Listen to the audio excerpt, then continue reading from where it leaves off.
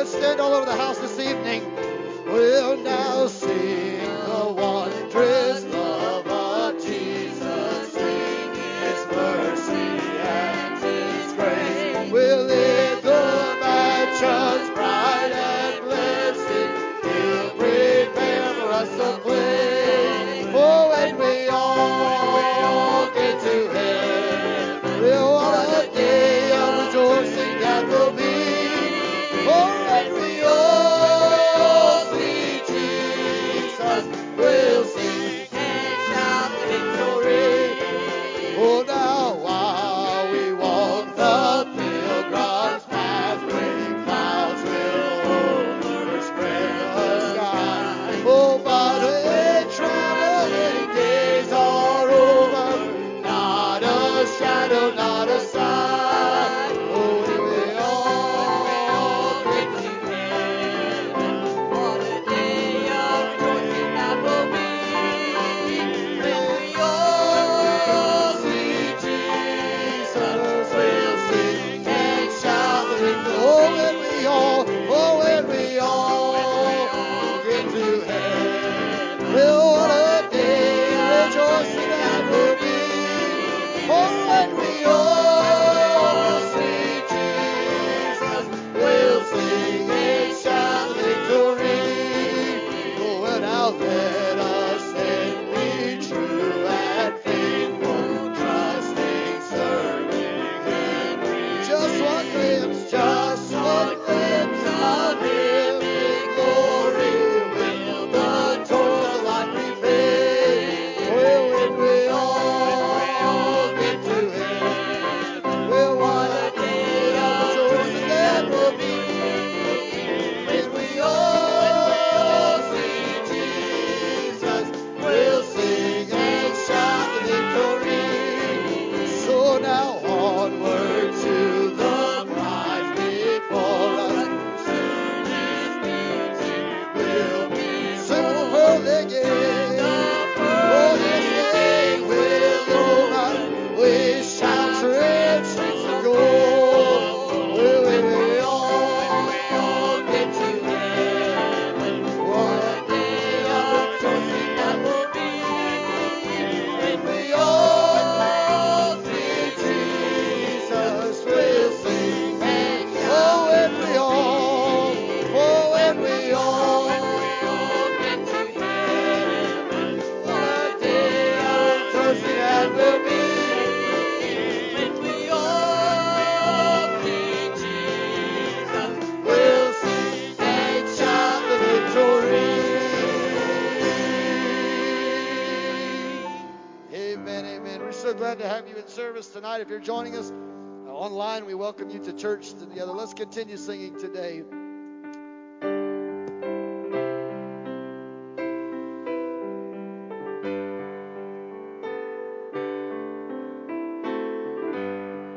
The love of God is greater far than tongue or pen could ever tell. He goes beyond the highest star and reaches to the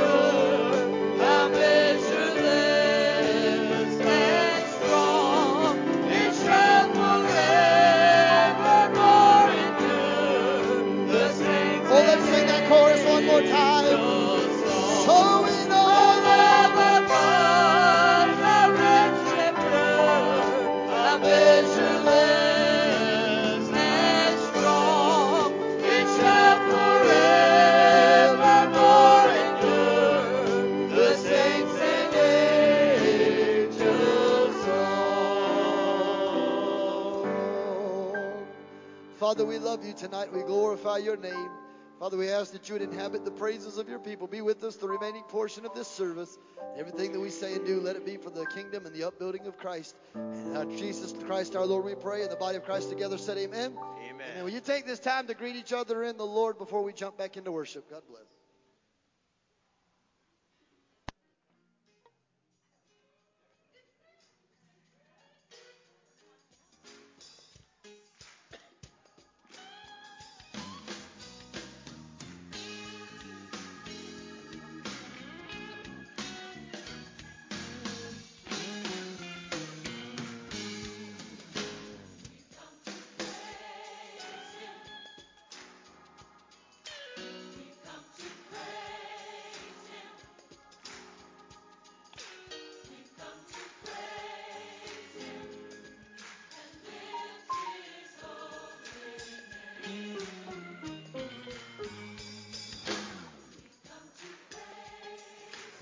Praise the Lord. Headed into this temple to give you glory, Lord. Lift you, Lord.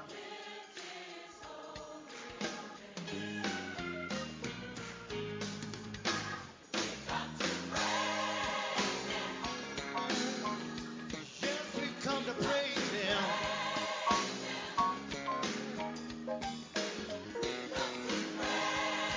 Praise Him and lift Him.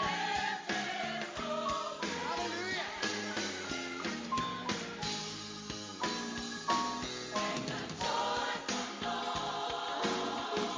Unto the Lord.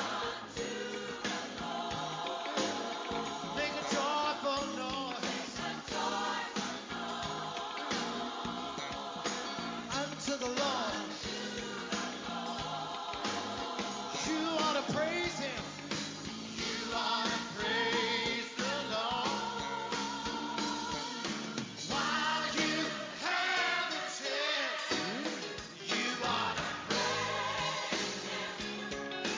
you ought to praise Him.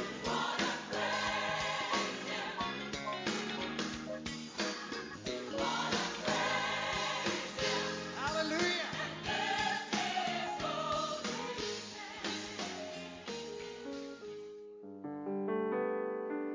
Amen. Let's stand back all over the house. Let's go back into worship tonight and sing together. I keep falling in love with Him over and over and over and over again. I keep falling in love with Him over and over and over and over again. Oh, He gets sweeter and sweeter as the days go by. Oh, what a love between my Lord and I. Just keep falling in love with Him over and over and over and over again. Oh, I keep falling in love.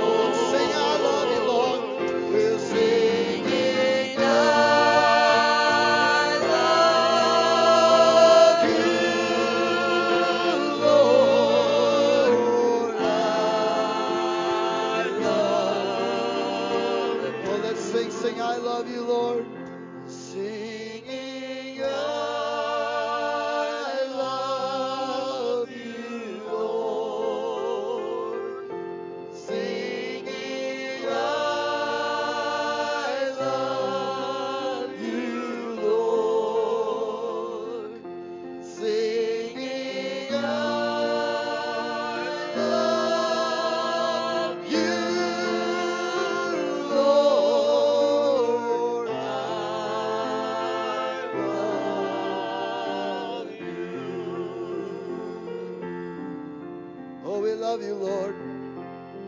We glorify your name. Lord, we sense your presence in this place.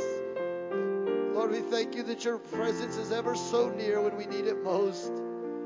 God, we thank you that in moments like this we can just decree and declare our love for you and how much we adore you and magnify the name above every name, the name of Jesus. Lord, so today, Lord, I pray that you'd hear the hearts of your people today as we come together in one mind and one accord to worship you. So, Lord, let this be our prayer, singing, I love you, Lord. Singing, I love you, Lord. Singing, I love you, Lord. I love you.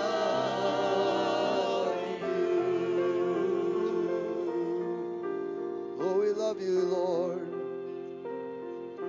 We glorify you, Lord. Oh, can you just take the next 10, 15 seconds and can you just love the Lord? Can you just tell him how much you love him? However you feel comfortable, you can raise your hand, you can kneel, you can just say it silently, but can you just thank the Lord for all he's done for you and in your life? Lord, we just love you. We glorify you, Lord. We magnify you, Lord. We exalt your name, Lord. God, you're truly worthy of all our praise. Hallelujah, God. Lord, your word says you inhabit the praises of your people. God, and we know, God, that you have been with us in this place today. We have felt you all in our services today. You've been so good to this body. You've been so good to this church. And God, we know that it's nothing we could have done, but it's all because of Jesus Christ. And Lord, we love you today. We glorify you in the name that's above every name, the name of Jesus. We pray these things in the body of Christ that gather said amen. You may be seated in the presence of the Lord this evening. God bless you. If you have your Bibles, I want you to go with me to the book of Psalms. Book of Psalms, we're going to be reading a couple passages of Scripture in the book of, between Psalms and 2 Chronicles. Psalms chapter 28 is where we'll spend the majority of our time. And all of these scriptures will be on the references screen to my right and to my left. As you're turning there tonight, I just want to tell you how good God is. We had some folks out this morning that were sick and others, and we're so glad Miss Jennifer's back. She's not able to play and sing today, but we're glad she's feeling a little bit better to be here. But yeah, lots of folks out today. Brother Jeff Davis, I mentioned to you, was sick today, and some others who had other things going on in their families and stuff happening. And Brother Marion had to go to work, so he didn't get to stay for service, but he had to go to work, and so on and so forth. And had Madison was at a friend's house, and Mason was not able to be here today, and just lots of different folks for different reasons. Jordy had to work, and the list, Mary and Wendell were tied up still with her treatments in North Carolina and traveling. So lots of different folks traveling and stuff and doing things. But today we still had over 64 people in our building today, with all those people out. And we had lots of folks watch online as well today and commented and had the new family come today, Brett and his wife Vanessa. It's a funny story. They bogged down in the church because our ground is so wet. So their truck sank. And so thankfully Brother Storm was here. We had others that was willing to help, but Brother Storm had a winch, and he'd be here tonight, but he had to work tonight and his job. But anyway, he winched the truck. He was pulling it out, and I was talking to Brother Brett, and he's standing there. Miss Vanessa was inside talking to some of the ladies. I was just messing with him, and he said, "Pastor, I'll come by. I'll resod the church. I'll put grass seed out." I said, "Brett, no, that's not going to work. Your first-time guest, and even if you were the 85th time guest, no, we pay for the yard to be done. Why would you rake it? I will call them. That's what they get paid to do. Fix what I break. That's what they're there for." And I said, "No, we'll get it fixed. It's not that big of a deal." I feel so bad. I said, "No, don't worry about it. Don't worry about it." And so he was telling me, Well, he was telling, I didn't know this till later today, but he had worked for the Billy Graham Association, and he lived in a different state, but this was home. Not this part of Berkeley County was home for them. And his wife is actually from South America. And so obviously when Miss Carrie Ann comes to church, we have representations from Jamaica. And this morning we had representation from Jamaica and South America. We're coming international, y'all. We're coming in international church overnight. Just keep bringing them in. I mean, I love it. But so anyway, we were standing out there in the parking lot, and God has a sense of humor with how things go. And he was just standing there and talking. He said, "Well, we've been looking for a church. We don't know where we were going or whatever." He said, "So I got on Google. I just Googled, and I said, wow, I'm so glad Google knows where we are. I didn't even know Google knew we were here, but thank God for Google." And so he said, when I got out the truck this morning, I turned around and he said, I told Vanessa I was looking at it. And he said, I thought to myself, man, we're going to go in church. Boy, I make a great first impression, don't I? I go to their church and tear up their yard in the same first visit, whatever he said. But we've been talking about where should we go to church. He said, I wonder if this is God's way of telling me this is where I'm supposed to be planted. He literally sank my truck. I said, never heard it put that way before, but that might be God. That just might be it. Never heard God do it quite like that, but sounds as good as I've ever heard it. Obviously, I want to praise those of you that work on our hospitality team. He was commenting about the hospitality team. They were telling me, and others were telling me to validate the story. That this morning, they have a little boy who's probably about a year and a half, maybe 2. I'm not sure how old the little boy is, but he did not want to stay in nursery this morning. He wanted his daddy or his mama. He did not want to stay. Well, as only Miss Ann can do in her charisma and her, prairie dust and pixie dust and Tinkerbell dust that she does to children. I don't know what she does to them. Miss Sister Patricia does the same thing. They got children that don't care if I exist. They want to know where Miss Ann and Miss Patricia is. And I'm thinking, God, I don't even matter here. As long as Miss Patricia and Miss Ann are here and the rest of us are chopped liver, we don't matter to this church anymore. But somehow they got him to stay. Well, by the time church was over, he didn't want to go to Mama and Daddy. He wanted to stay in children's church. I said, no, this is not Samuel. He goes home. There's no Eli and Samuel. We don't keep them. You take them home with you. But they when I asked the little boy, I said, he finally went back to his parents. I said, do you like cookies? He whipped his head around. I said, you like cookies? I said, you want some cookies? I said, well, come on, let's go get you some cookies. So Brother Randy obviously got him cookies and things like that. And so that's exciting and all that stuff. Now, as good as Miss Ann is, and as good as that, and I tell you all these stories for a reason. I have a reason for that. But the gold star, I don't normally give gold stars of the day. I don't normally give awards, but I learned a long time ago that every so often, yes, you celebrate all the big wins, the milestones, the $4 million building being paid off, the $6 million donation. Those are great. But sometimes you have to celebrate the small wins, like when the bathroom's flush. Amen, preacher. Last week, we're drawing straws, hoping that they'll go down. This week, everybody can go and don't have to worry about where it's going. Praise God for favor. I mean, yes, small wins. But the gold star of the day goes to that little boy right there. Brantley, come here, buddy. That's my gold star. Come here. You're going to get FaceTime tonight. You're going on camera with the preacher. You didn't get in trouble. Your sister's in trouble, but not you. But anyway. But she did buy her mom a gift on the youth retreat to try to not die. Anyway, so it must have worked because she's still here to tell it. But this is my gold star for the day, and I'm going to tell you why. The Bible says, suffer the little children to come unto me, for such is the kingdom of heaven. Now, this joker right here is full of life. I know, y'all see him always. He's so calm, easy going, not docile. He never makes a sound. He sits, he's quiet. You don't even know he exists. But every once in a while, he makes his presence known, give or take. And Miss Ann's on our, and Miss Patricia, and Miss Sandy, others, you guys do a great job. They get badges, they get awarded. The pastor talking about them in leadership training. This one didn't have a badge on today at all. He didn't stand at the front door. He didn't get to say, hi, my name is Brantley, I'm a part of the hospitality team. But he did. This morning, Brantley, when Ashley and David came the first time for Sunday school, when he found out that Colton and Peyton and Cheyenne were coming into Sunday school, he got them. He was ready for them. And when some of the kids wanted to go to children's church, Brantley said, you don't have to go by yourself and be scared. You can go with me. And Brantley took them to children's church with him today, and he made sure that they felt safe and and they felt welcome, and they had a friend, and they didn't have to worry about it. He made sure that that the two children today that came with Brett and Vanessa, that their two children were welcome. He said, "I'll show you where the nursery is. I'll show you where it's at." I mean, he was talking a mile a minute, and I thought to myself, there ain't no way. And I couldn't have hired a better hospitality team member today.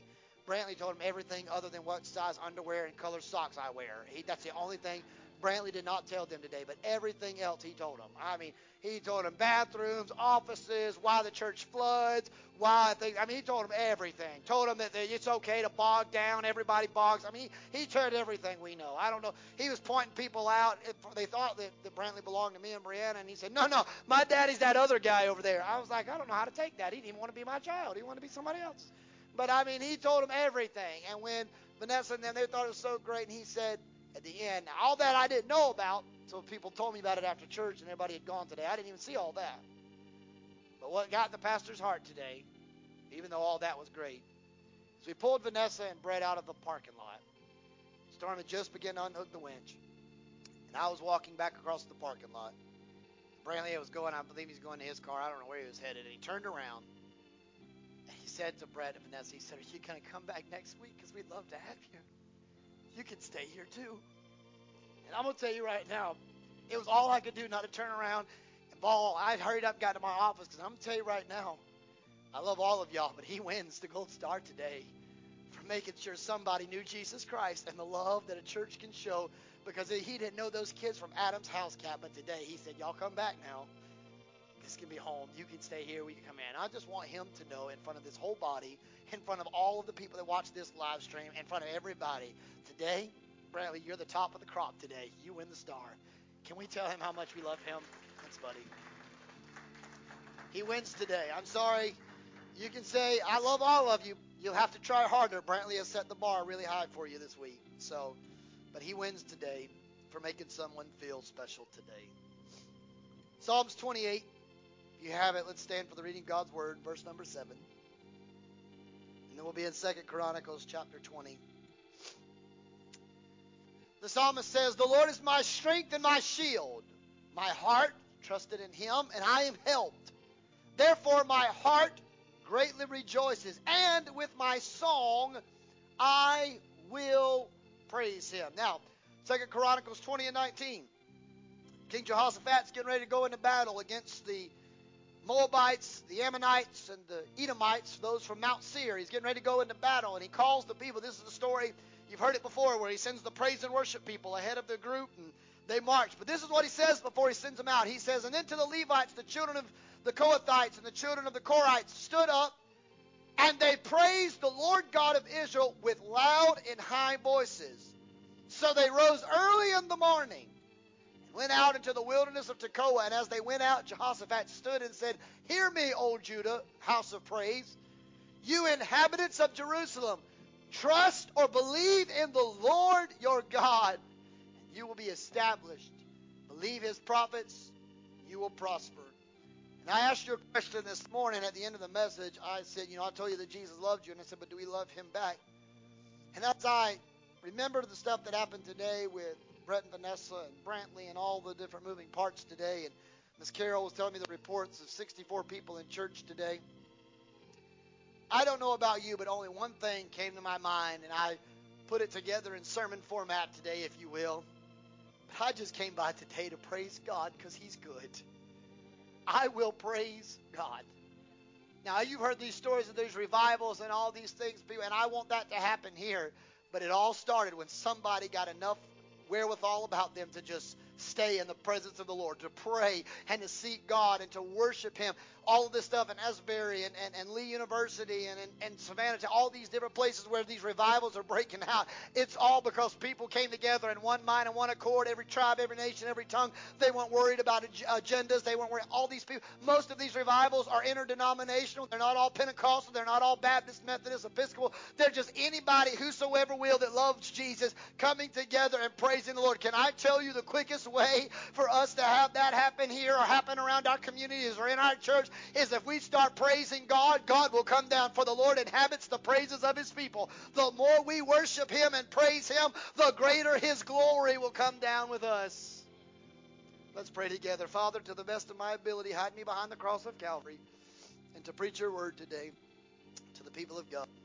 Let every word I speak be not my words, but your words. And Father, I pray that you would take a coal from the altar of heaven and anoint these lips of clay, that I may decree and declare what thus saith Almighty God. Let us not just be hearers of the word tonight, but doers there likewise. And Lord, everything that we say and do, let it be for the glory and the advancement of the kingdom of God. And the people of God together said amen. Amen. You may be seated if you can in the presence of the Lord. I will praise God. Throughout the pages of Holy Scripture, there are 7 most commonly used terms for praising God. Words like Shabach, Barak, Halil, Tehillah, Todah, Zomar, and Yada. Now, Shabach is that what we call that crazy praise. That's the people who want to become, like David says, I'll become even more undignified than this. That's just, you don't care, no wherewithal, no, you just are going to worship God. You're going to praise God. Halil and Tehillah and Todah, they all have different meanings. Some mean to lay prostrate before the Lord, like you're humbled and laying down. Others mean different things like shouting and worshiping and clapping of hands, and all of those are great. But the word used in Psalms 28 in verse 7, when he talks about the worship and the praising of God, the God that is his strength and in whom he trusts, and we read those scriptures that he talks about, he uses a word called Yada. Y-A-D-A-H. Yada. It literally means this: to worship God with extensions of hands. It is a picture as if a small child raises up to someone crying, help me, with their hands up. Now, I don't know about you, but you let one of these little babies in the nursery, a Hadley or any of these other little babies, even some that might be just slightly older, you let one of them little cute kids run out of the nursery or out of the 3 to 5 year old children's church and come run up and they throw their hands up, I'm going to pick them up. You can stand there and look at them, but I'm going to pick them up. We're going to go find cookies. We're going to go get goldfish. We're going to go give them Mountain Dew and not tell their mama, and then let y'all take them home. I mean, that's between you and God and the dentist. I mean, I'm an equal opportunity employer. I like to keep dentists in business. I like to keep, nutritionists in business. I like to keep everybody running in this town. But I'm going to love on them. There's just something about the innocence of that child when they raise their hands and hold me or help me or just pick me up. Some people can look at them and be like, you got 2 legs, walk, son. My mother was not very coddling. I'd go up there, Mom, and she'd be like, boy, you got 2 legs, they ain't broke, you can walk. Yes, ma'am. And you know what I did? I walked. Or either I sat there and waited until I decided I wanted to walk, But sometimes, there are certain times that little child, that little baby, man, they lift their arms up, man, it just melts your heart. Grandbabies, my mother wouldn't pick me up. Micah was that small. Micah could just sneeze twice. She picked him up. I'm like, he didn't even ask. You're picking him up. I begged you, and you said, you got 2 legs. Make him use his legs, Mom. She's like, it's different. They're grandchildren. No, you're different. I didn't say that because I'm still here. But I'm just telling you, you're different, But the reality of it is, there's something about it. It melts your heart. Those of you that probably keep your grandchildren, man, they can look at you the right way. It changes. You can tell just something about the moment. And he talks about that Yodah is to extend out crying for help. So when he says, my heart is trusted in him and I am helped, what he is saying is when I reached my hands an extension toward heaven, God picked me up. Can I tell you the greatest thing, and I know we've been talking about endless love on Sunday morning, but can I tell you the greatest thing ever is to know that when I needed God most, he picked me up. The Bible says that when my feet were on the miry clay, he picked me up on a rock and let me have a sure foundation. The Bible said even when I made my bed in the depths of hell, even so there, Lord, you were there. I'm telling you, the greatest miracle or the greatest thing we can ever praise God for is the fact that when I was at rock bottom and didn't know where to go but up, when I put my hands up, he reached down over heaven and he picked me up and said, I'll carry you from here. I remember the story that was told of 2 sets of footprints in the sand. There were 2 sets of footprints walking along the sand of a beach. And they were on a journey. And this person was walking, they were reflecting on their lives, and they noticed that there for a while, it transitioned to one set of footprints. And the person got mad at God and said, God, you and I were walking together on this road of life. You were walking side by side. There's two sets of footprints, mine and yours. But I noticed, Lord, over the trajectory of my life, every time something got hard, it switched to one set of footprints. God, you abandoned me. God, you were not there. Every time my life got hard, instead of walking there with me, you left me. Because there was only one set of footprints. The reply back was from God. God said, no, you're sadly mistaken. All your life, when life was good, I walked beside you because you didn't want me to help you. But all those hard times, those weren't your footprints. Those were mine carrying you till you could walk again. Can I tell you, sometimes in life, there are times we don't feel like we can make it to tomorrow. But if we just hold on to God's unchanging hand, we'll see tomorrow because He's the God of tomorrow, and He's already in tomorrow. I may not know how to get to Monday, but God's in Monday while I'm still in Sunday. And somewhere around the world, it is Monday right now. But the God that's in with us right now in Sunday is also somewhere on the other side of the globe into Monday, helping those people who love Jesus. And tomorrow, when they're going into Monday night and we're coming into Monday morning, God will be there welcoming their Tuesday while we're still dealing with Monday. I'm telling you, I'm thankful that I serve a God that's not bound by time, space, or limited by any decree of man. But even when I walk through the valley of the shadow of death, I don't have to fear no evil. For Lord, you are with me. Your rod and staff comfort me. Even when I can't even walk, I can have the assurance of knowing God can pick me up on His shoulder and carry me until I can walk again. And see, the reality of it is, that symbolism of hands raised, it's an international sign. In fact, all throughout war, from the beginning of time of war, the symbol for I surrender was one of two things: a white flag, or throw your hands up and lay the weapon down. Still do it today. You don't have to speak Chinese, you don't have to speak Russian, you don't have to speak English, you don't have to speak Spanish. Everybody knows when you drop the weapon and you do this, they don't have to ask. They already know what that means. In any language, no words are spoken. They already know. Or if somebody takes the flag and they do this, what they're saying is, I give up, I surrender. There's something bigger, there's something stronger, there's something mightier. I surrender. You know, people think that for us Pentecostal people think we're crazy when we talk about getting your handkerchief out and giving God a wave offering. No. Sometimes in life what we're really doing is we're not only waving and ushering in His presence into our lives, but sometimes we're waving the white flag of surrender, saying, God, I recognize there's someone bigger than me in the room. And I recognize there's someone stronger than me in the room. And I recognize there's someone mightier than me in the room. I recognize that I've come into a room with somebody that priest would die if they weren't right with God. The Holy of Holies, the priest had to have the right garments, had to have the right undergarments, had to have the right attitude, or they dropped dead in the presence of the Lord. We come to God sometimes as a universal nation, just all flippantly and just coming in all casually. I'd wonder how many people would die if God still did that. So sometimes when I'm raising my white flag, it's not because I'm weak, but the Bible says when I am made weak, that is when He's made strong. Sometimes I have to surrender to God because greater is He that's in me than he that's in the world. It's not that but I'm recognizing that there's someone even greater than I in the room. Raising that white flag, I surrender.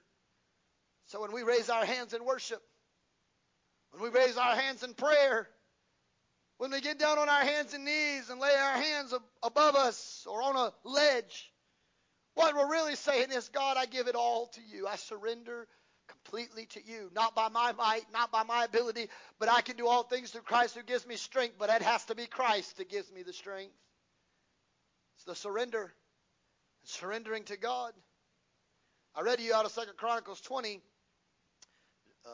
about Jehoshaphat's journey, how he did that with his people, but it's all transversed back to 2 Chronicles 7 and 6 when Solomon dedicates the temple and the Shekinah glory comes down. And the Bible says the Levites took instruments that David had made and they began to praise the Lord. That word praise that Solomon used was Yodah.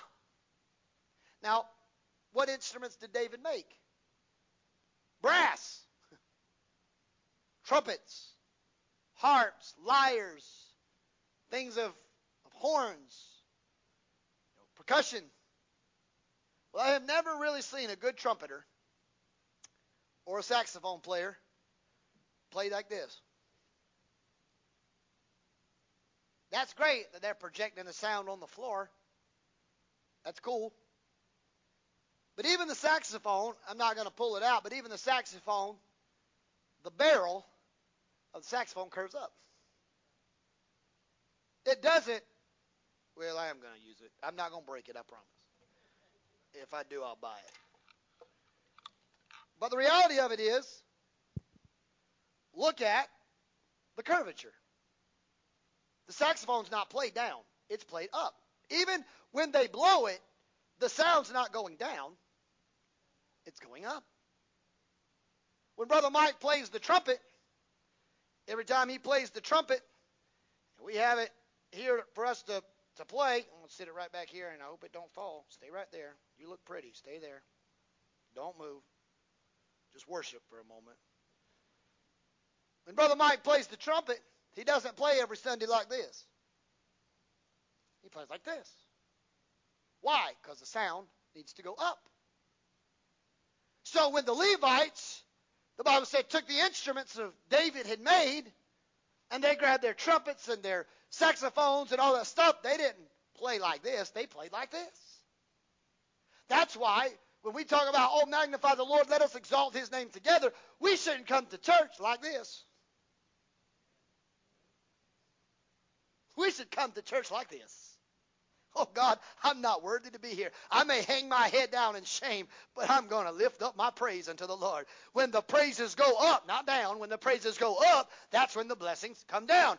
It might be a bad week. Hell might have come sundered against me. The devil might be trying me on every side. But if I can get from my house or wherever I'm coming from and I can get my wheels to touch the gravel parking lot, even if I bog the truck down in the yard, if I can get with the people of God, it doesn't matter how bad my week is. I got to remember I come to the right place, and I've come to praise the Lord, and I've come to worship the Lord. Praise him in the morning, praise him in the noontime. I've come to, even though it may be bad, when I walk through his gates, I'll enter his gates with thanksgiving and into his courts with praise. I may not always feel like worshiping, and I may not always feel like praising him, but when I do it, something changes in the atmosphere around me. It changes. In Isaiah chapter 12, verse 1, in that day you will say, O Lord, I will praise you, though you were angry with me. Your anger turned away, and you decided to comfort me. In Isaiah chapter 12, verse 4, and in that day you will say, praise the Lord, call upon his name, and declare his deeds among the peoples, and make mention that his name is exalted. Both of those words of praise were Yodah, the extension of hands. God, when I knew you were mad at me, I still worshiped you even though I knew I was in trouble.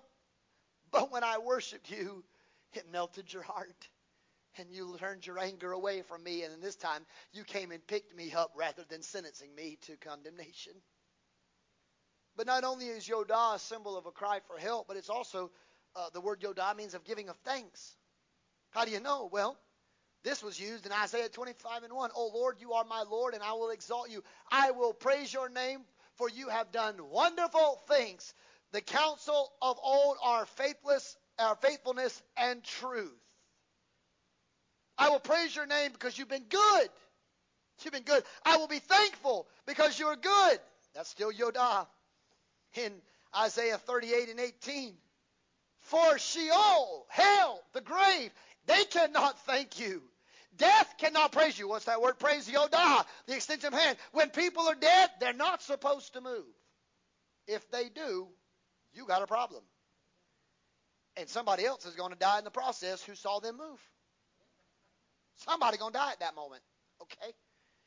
If they go to the mortician and we think we're going to a homegoing service and we go for the viewing and they start twitching, somebody else is probably switching spots. Just saying. Probably me. They can come out, but y'all go ahead and just put me in because I'm done. I'm going with that. I'm gone. Death cannot thank you. Hell cannot thank you. Death cannot, Yodah, cannot praise you with the lifted hand. Those who go down to the pit cannot hope for your truth. What is he saying? This is a passage of Scripture where he's talking about Isaiah said, God, if you take me out, this was actually the prayer of Hezekiah. If you remember, if you go back and look, when Hezekiah was been told that he had to die, set your house in order for things are getting ready to happen and you're going to die. This is the prayer he was praying while Isaiah was transversing through the corridors of the hallway. What Hezekiah was telling the Lord is, Lord, if you take me out, who else is going to praise you? I will praise you. And you know what God did? He told Isaiah, turn around, go back into that room, and tell him he's got 15 more years. Why? Because God inhabits the praises of his people. It changes him. It changes him. Death cannot praise you. It can't celebrate you. Jeremiah 33:11. The voice of joy and the voice of gladness, the voice of the bridegroom, the voice of the bride, the voice of those will say, praise, Yodah, praise the Lord of hosts. For the Lord is good, and his mercy endureth forever. And all those who bring the sacrifice of praise into the house of the Lord. For I will cause the captives of this land to return as the first, saith the Lord. Look at all these words. We've heard this word before in Psalms. His love endures forever. His mercy endures forever. We've sang it before. Give thanks to the Lord, our God and King. His love endures forever. He is above all things. His love endures forever. Sing praise. We also sing that we bring the sacrifice of praise into the house of the Lord. What are we saying? God, we don't care what's going on. With our hands lifted, with our 10-string instruments, we decree and declare we are going to worship you. If we do nothing else, we're going to worship you. We'll worship you. So I will praise God. So when I start thinking of this, Psalms chapter 28 and verse 7, the Lord is my strength and my shield, and my heart has trusted him, and I am helped. So the first thing we notice in this is the psalmist said that when he prayed, God helped him. He offered a prayer of help. How do you know? Well, let's start from the top. To you I will cry, O Lord. Cry. What? Praying. I'm calling out to you, God. Do not be silent to me, lest if you are silent to me, I become like those who go down to the pit of Sheol. If I die, God, what happens to me? Then he goes on in verse 2. Hear the voice of my supplication. He's praying. That when I pray and I cry out to you, when I lift my hands toward your holy sanctuary. He said, God, when I'm praying and I throw my hands up, I need you. I need you to be there. That's why when some people begin to pray in the altar, they begin to pray at their seat. Don't judge them when they throw their hands up and think, I wonder what's going on. They're just trying to tell their Father, I need your help today. I need you. So instead of judging them, we maybe should join them instead by lifting our hands and saying, oh, God, we need you too. You want to know how revival comes? No, I'm not asking God to do everything he did at Asbury College. I'm not asking him to replicate Lee University. I'm not asking him to replicate Savannah, Tennessee or Cleveland, Ohio. What I'm asking him is, God, whatever style you want to bring it to Berkeley County, whether it's in Santee Circle Church of God or we partner with other churches, however you want it to come, Lord. I don't care if it's the Baptist, the Methodist, the Episcopal, the Catholic, the Church of God, the Church of God of Prophecy, the AMEs, the Church of God, the Church of the Nazarene, the Assemblies of God. I don't care whosoever will. Let us all throw our hands to our Heavenly Father and say, God, we need you. If we've ever needed the Lord before, we need you now. We need your love. We need your mercy. We need your grace. Oh, if we quit worrying about what this person thinks or that person thinks, if we all would just lift our hands toward heaven and say, God, we need you, boy, I'm telling you, it would change the trajectory of our decisions in life. And his presence would come. Just throwing your hands up. What is the psalmist really saying? He's saying, don't be deaf to me, God. Don't be silent to me, God, lest I should die. Listen to my prayer. Listen to my cry for help. I've lifted up my hands in the sanctuary. But something changes. Through verse 1 of chapter 28, through verse 5, the psalmist is telling God his prayer, his supplication. But in verse 6, David has a praise break. I love praise breaks. My wife doesn't love them as much because I do them to her all the time in the car. Scares her slap to death.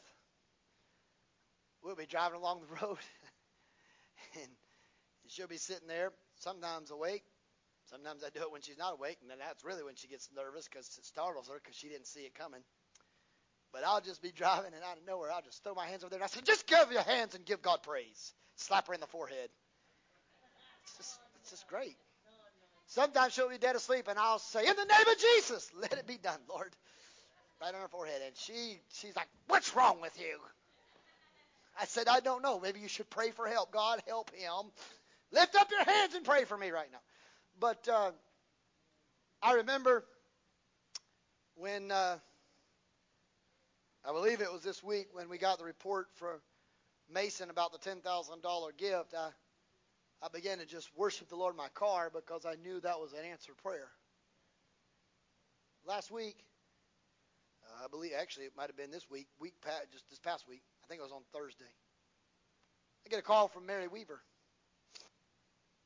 She said, Pastor, you got a minute? And I said, she actually sent me on Messenger, but I had my phone. I said, sure. I was in my car, but I was just sitting there for a moment. And she said, I want to tell you something before I put it all over Facebook. I said, okay.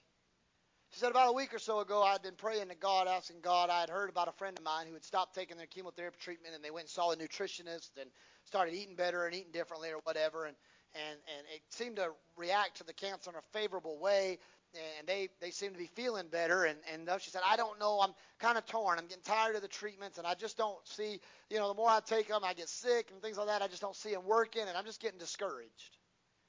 She said, so I was telling Wendell, and I had to put it on Facebook a couple weeks ago that maybe I should just, I was taking a straw poll, just what should I do? And some were telling me to do this, and some were telling me that. Some were telling me just to pray about it. She said, so I went back to the doctor this past week, and I had to have a scan. And I was still mulling that idea. She said, so they took the PET scan of my lungs. She said, because I had it in my lungs, and I have it on my liver. She said, so they started with my lungs, and she said, I didn't know what to do. And she said, they were gone for seemed like eternity. She said, they come back in, and they said, well, Miss Weaver, we looked at your liver, and there's still some nodules there. What we can tell you is they're not growing. It's there, but all this stuff we've been doing, it didn't make, the cancer did not go in. It didn't get worse. You're holding strong. We think that there's a chance we can get, still get this thing taken. It's still responding to the treatment. It's not growing while we're treating you. So that's great. And she said, well, I felt pretty good. She said, but it was the next thing that got me, preacher. The doctor said, I just don't get it. And she said, what do you mean? He said, I know what I looked at on that lung scan. He said, but there's no cancer in your lungs. It's just not there. It's just not there. So Miss Mary put out on the Facebook that day, she said, this is the third time she's beat this thing, all by God's help. But there's no cancer in her lungs. It's just not there. It just went away. You could say it was the medicine. You could say whatever you want to. The medicine, same treatments, made the cancer in the liver just hold bay. It hasn't grown, but it hasn't went away. You can say the medicine, whatever you want to, but something in the lungs reacted differently, and what was there is no longer there. I'm telling you, in that moment, nobody else was in the car with me. I had a David moment. I had a praise break right in the middle of my car. Why? Because they can say whatever they want to. I know what happened on the PET scan. I know who walked in. They might have used medicine, but a great physician, the greatest oncologist of all time, went in there and said, I'll take it from here, and he did. He did, just like that. David had that moment, that epiphany, and in verse 6 of chapter 28, he switches gears. He says, out of nowhere, comes out of verse 5, the voice of the Lord, and he talks about all this, blessed be the name, render him, I did not regard his works, I did not do this and all this. Then he said, but blessed be the Lord. Change. Just like that.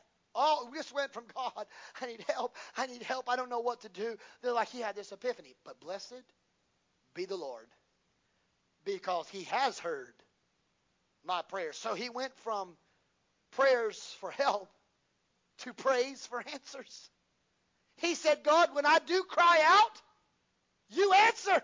Mary Weaver's been praying. God, answer answered. She said, Pastor, that was like God's answer. God, what do I do? God said, I'll show you what I can do. You keep doing what you can, and I'll do what you can. Sometimes in life, if we just keep holding on and trusting God and asking Him, God, help me, I don't know what else to do. When we submit it to God, God says, I'll take it from here. You've done all you can do. Now watch what I can do that you can't do.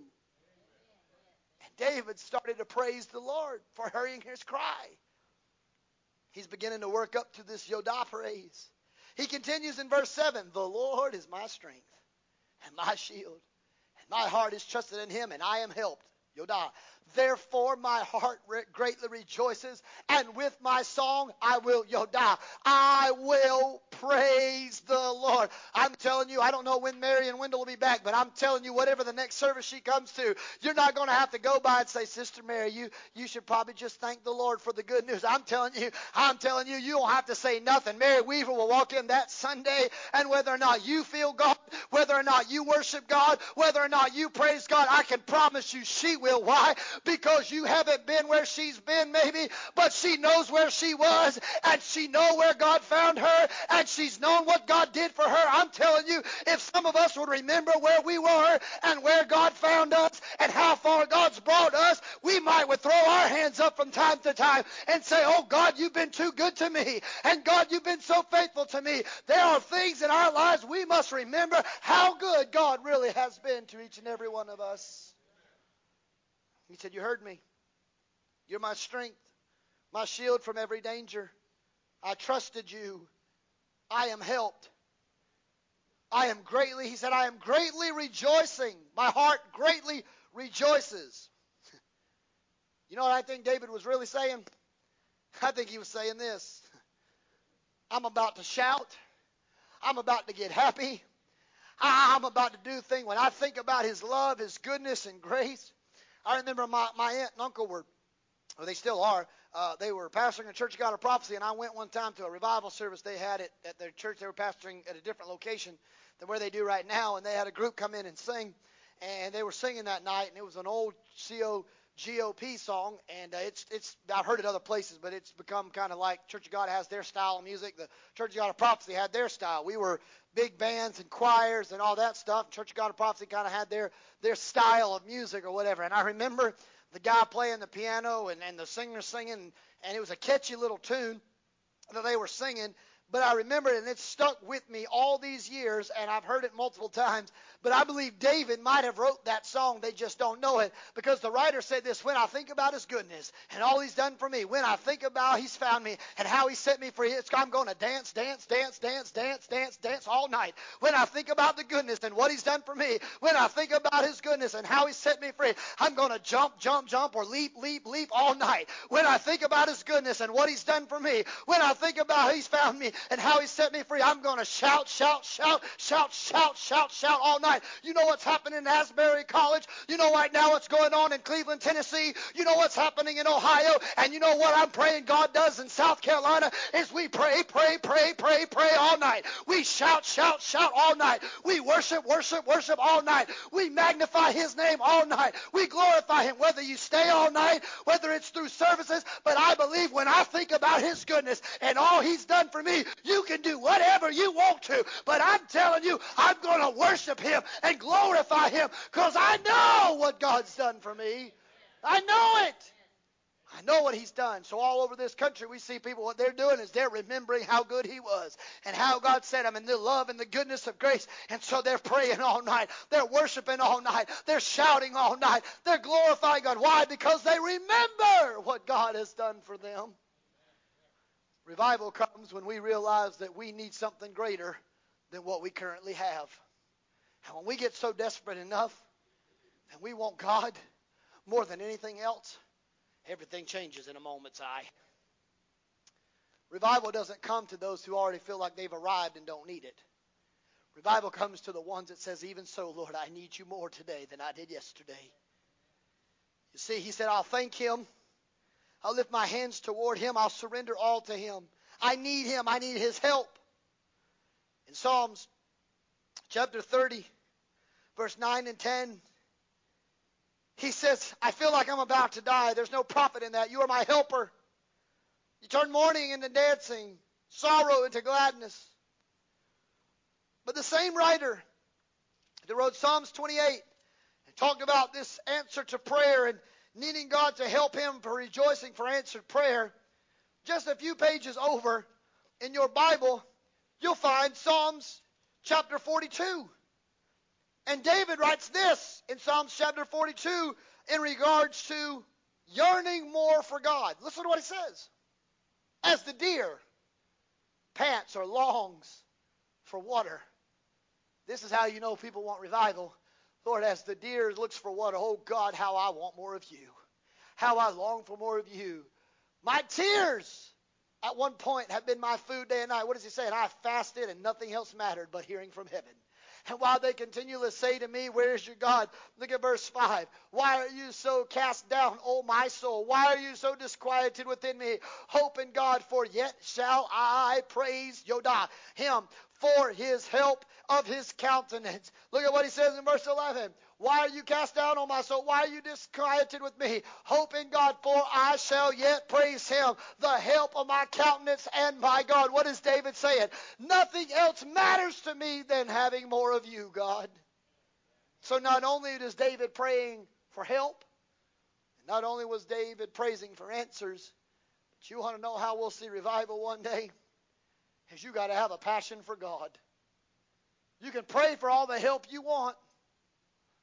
You can praise for all the answers he's given, but you got to have a thirsting, a longing, a passion for more of God. Pastor Clint Brown, he pastors a church, but he's became a well-known worship leader. He's a church that's very known for its charismatic worship. He used to sing a song about wanting more of you. I want more of you, God. I want more of you. And other artists have taken songs like that and have put them in their own words, but have made these things about waiting on you, and desperately waiting on you.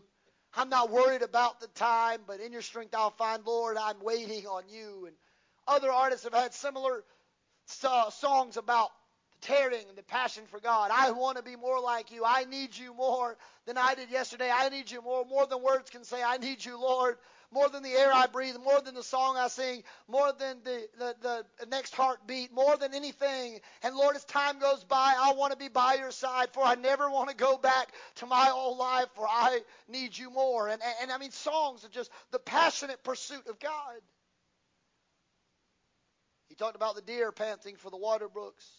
He talked about the tears. He talked about people asking, where is this God? But in verse 5, he talked about the Yodah praise. He shakes himself and he says, but David, why are you discouraged? David, why are you discontented? Why are you upset? For you should just praise the Lord, for yet still shall I praise the Lord. By verse 11, he shakes himself a second time and he says, why am I in despair? Because I have hope in God and I shall praise the Lord. Can I tell you, when you don't know what else to do, the best thing to do is just praise the Lord. More often than not, the bigger the problem is and you don't know what to do, if you start praising God for the things he's already done, that problem will get smaller and smaller and diminished, and before you even know it, by the time you finish praising God for all he's done, the problem you worried about now comes into the praise category, because God already took care of what you had to worry about, and you can start praising him for that answer to prayer. You just worship him, Miss Carol, as you come. He said, I needed the help of his presence. In verse 11, he talked about the help. He said, the help of my countenance. You see, the reality of it is, church, sometimes in our lives, life doesn't always give us what we want. Sometimes life doesn't even get us what we need. Sometimes life will throw us the proverbial curveball we never saw coming. An unexpected death, a failed marriage, a tragic loss of someone we care about, a wayward son or daughter, a car accident, a disability, blindness, deafness, heart failure, cancer. Didn't see it coming. I remember hearing a story the other day about someone who their body was eaten up with cancer and they didn't even know it. They'd had a little mishap and they went to the doctor to check something else out. And when they went in there to do the surgery for something else, when they opened them up, they realized their body was ravished with cancer. They didn't see it coming. They had no existing pre-existing health conditions. They thought they were great. They were just going to get fixed up from their little health scare they had. But they didn't think when they woke up from the anesthesia that the words they were going to say is, "We're sorry we weren't able to fix the other things. And by the way, set your house in order for you're in stage 4 and you're going to die with cancer. We can't even reverse the curse. It's so far, there's nothing we can do." They didn't see it coming. Brain tumors, aneurysms. Most of the time, people don't even know they've got an aneurysm. They don't see it coming. They think they've got a migraine or they think they've got a headache, and all of a sudden one day it just burst. And like that, they're in eternity. No words. Sometimes life doesn't always give us what we want or even what we need. We have to make sure no matter how life may come, we never stop praying for God to help. We never stop praising God for all He's done. But more importantly, we've got to not lose our passion for more of Jesus in our life. The world may get worse and worse and more wicked by the day, but we've got to become more like Him every day, not just the way. The world might be falling, but we've got to crucify ourselves daily. We've got to be more like Him every day. Every day. He said, "My health, my countenance." That word countenance is a Hebraic word called paneh, P-A-N-E-H, paneh. It literally means to look face to face, eye to eye to somebody. So in verse 5 that I read to you, when he says, "For my help," my yodah, my help was his countenance. In verse 11, when he said, "My help was his countenance," what he is saying is, when I needed God the most, His face saw me. And when my face saw Him, everything else changed. Can I tell you, there's no more beautiful picture in our life than to know that God is looking right now over the stairways of heaven, over the corridors of history, time, and space. The eyes of the Lord, even while we're sitting in this building, metaphorically and spiritually, right now, He is staring at you and at your heart. And He's just longing for our hearts to see Him and for us to make eye contact in the spirit world together. Because when we look upon His face, everything seems to change. Sandy Patty and Larnell Harris, years ago, made one of the iconic classic songs that ever has been sung. It was on a Bill Gaither series.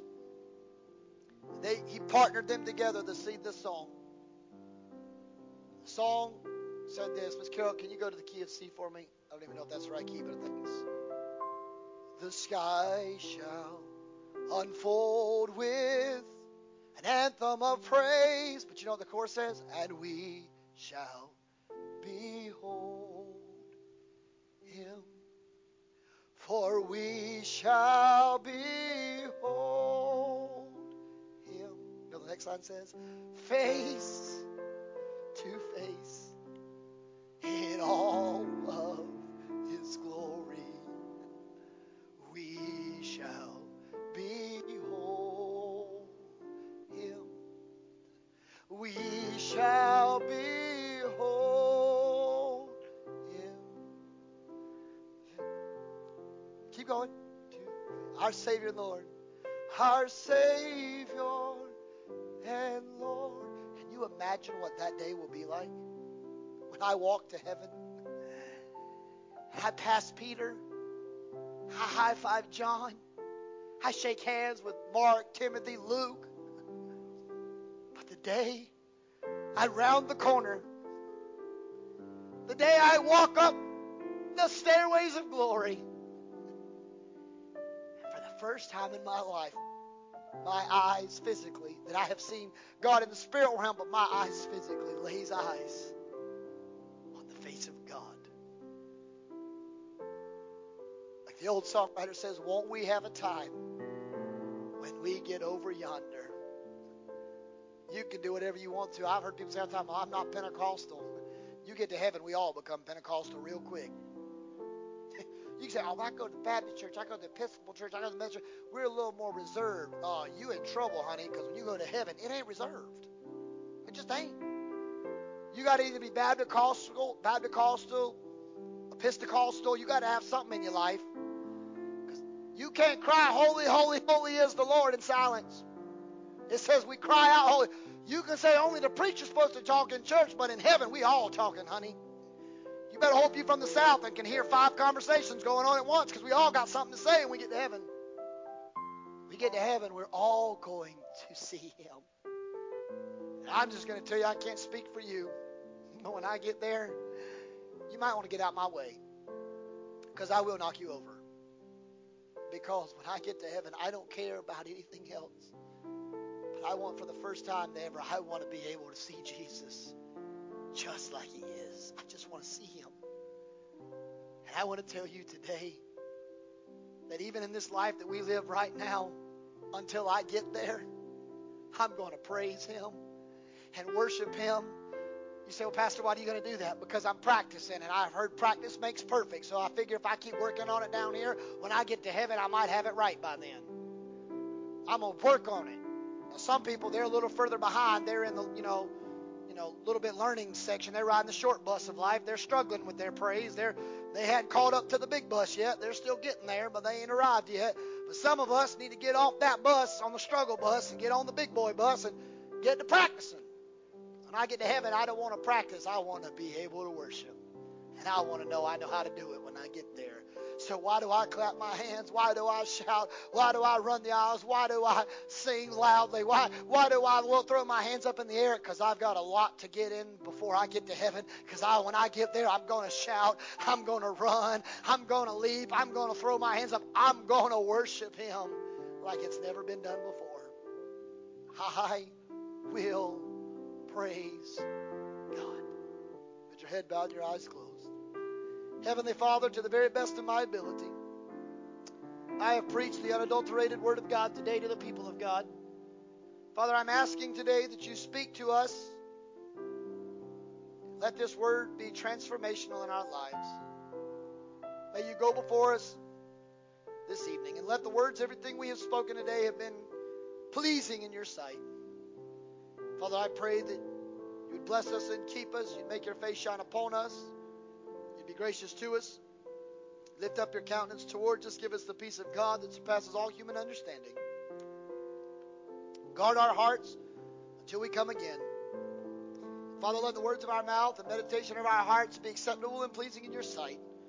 O Lord, our strength and Redeemer. And Lord, until the next appointed time we gather together, let us make sure that we continue to praise your name. In Christ's name we pray and ask. The body of Christ together said amen. Amen. Will you stand all over the house before you're dismissed? And Brother Randy prays our benedictory prayer. Let me just make sure you know that Wednesday night, regular scheduled services, Bible study in the fellowship hall.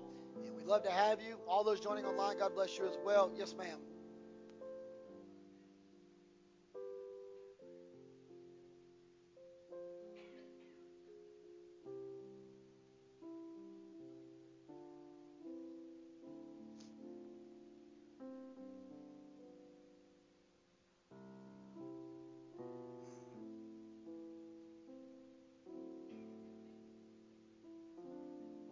Absolutely.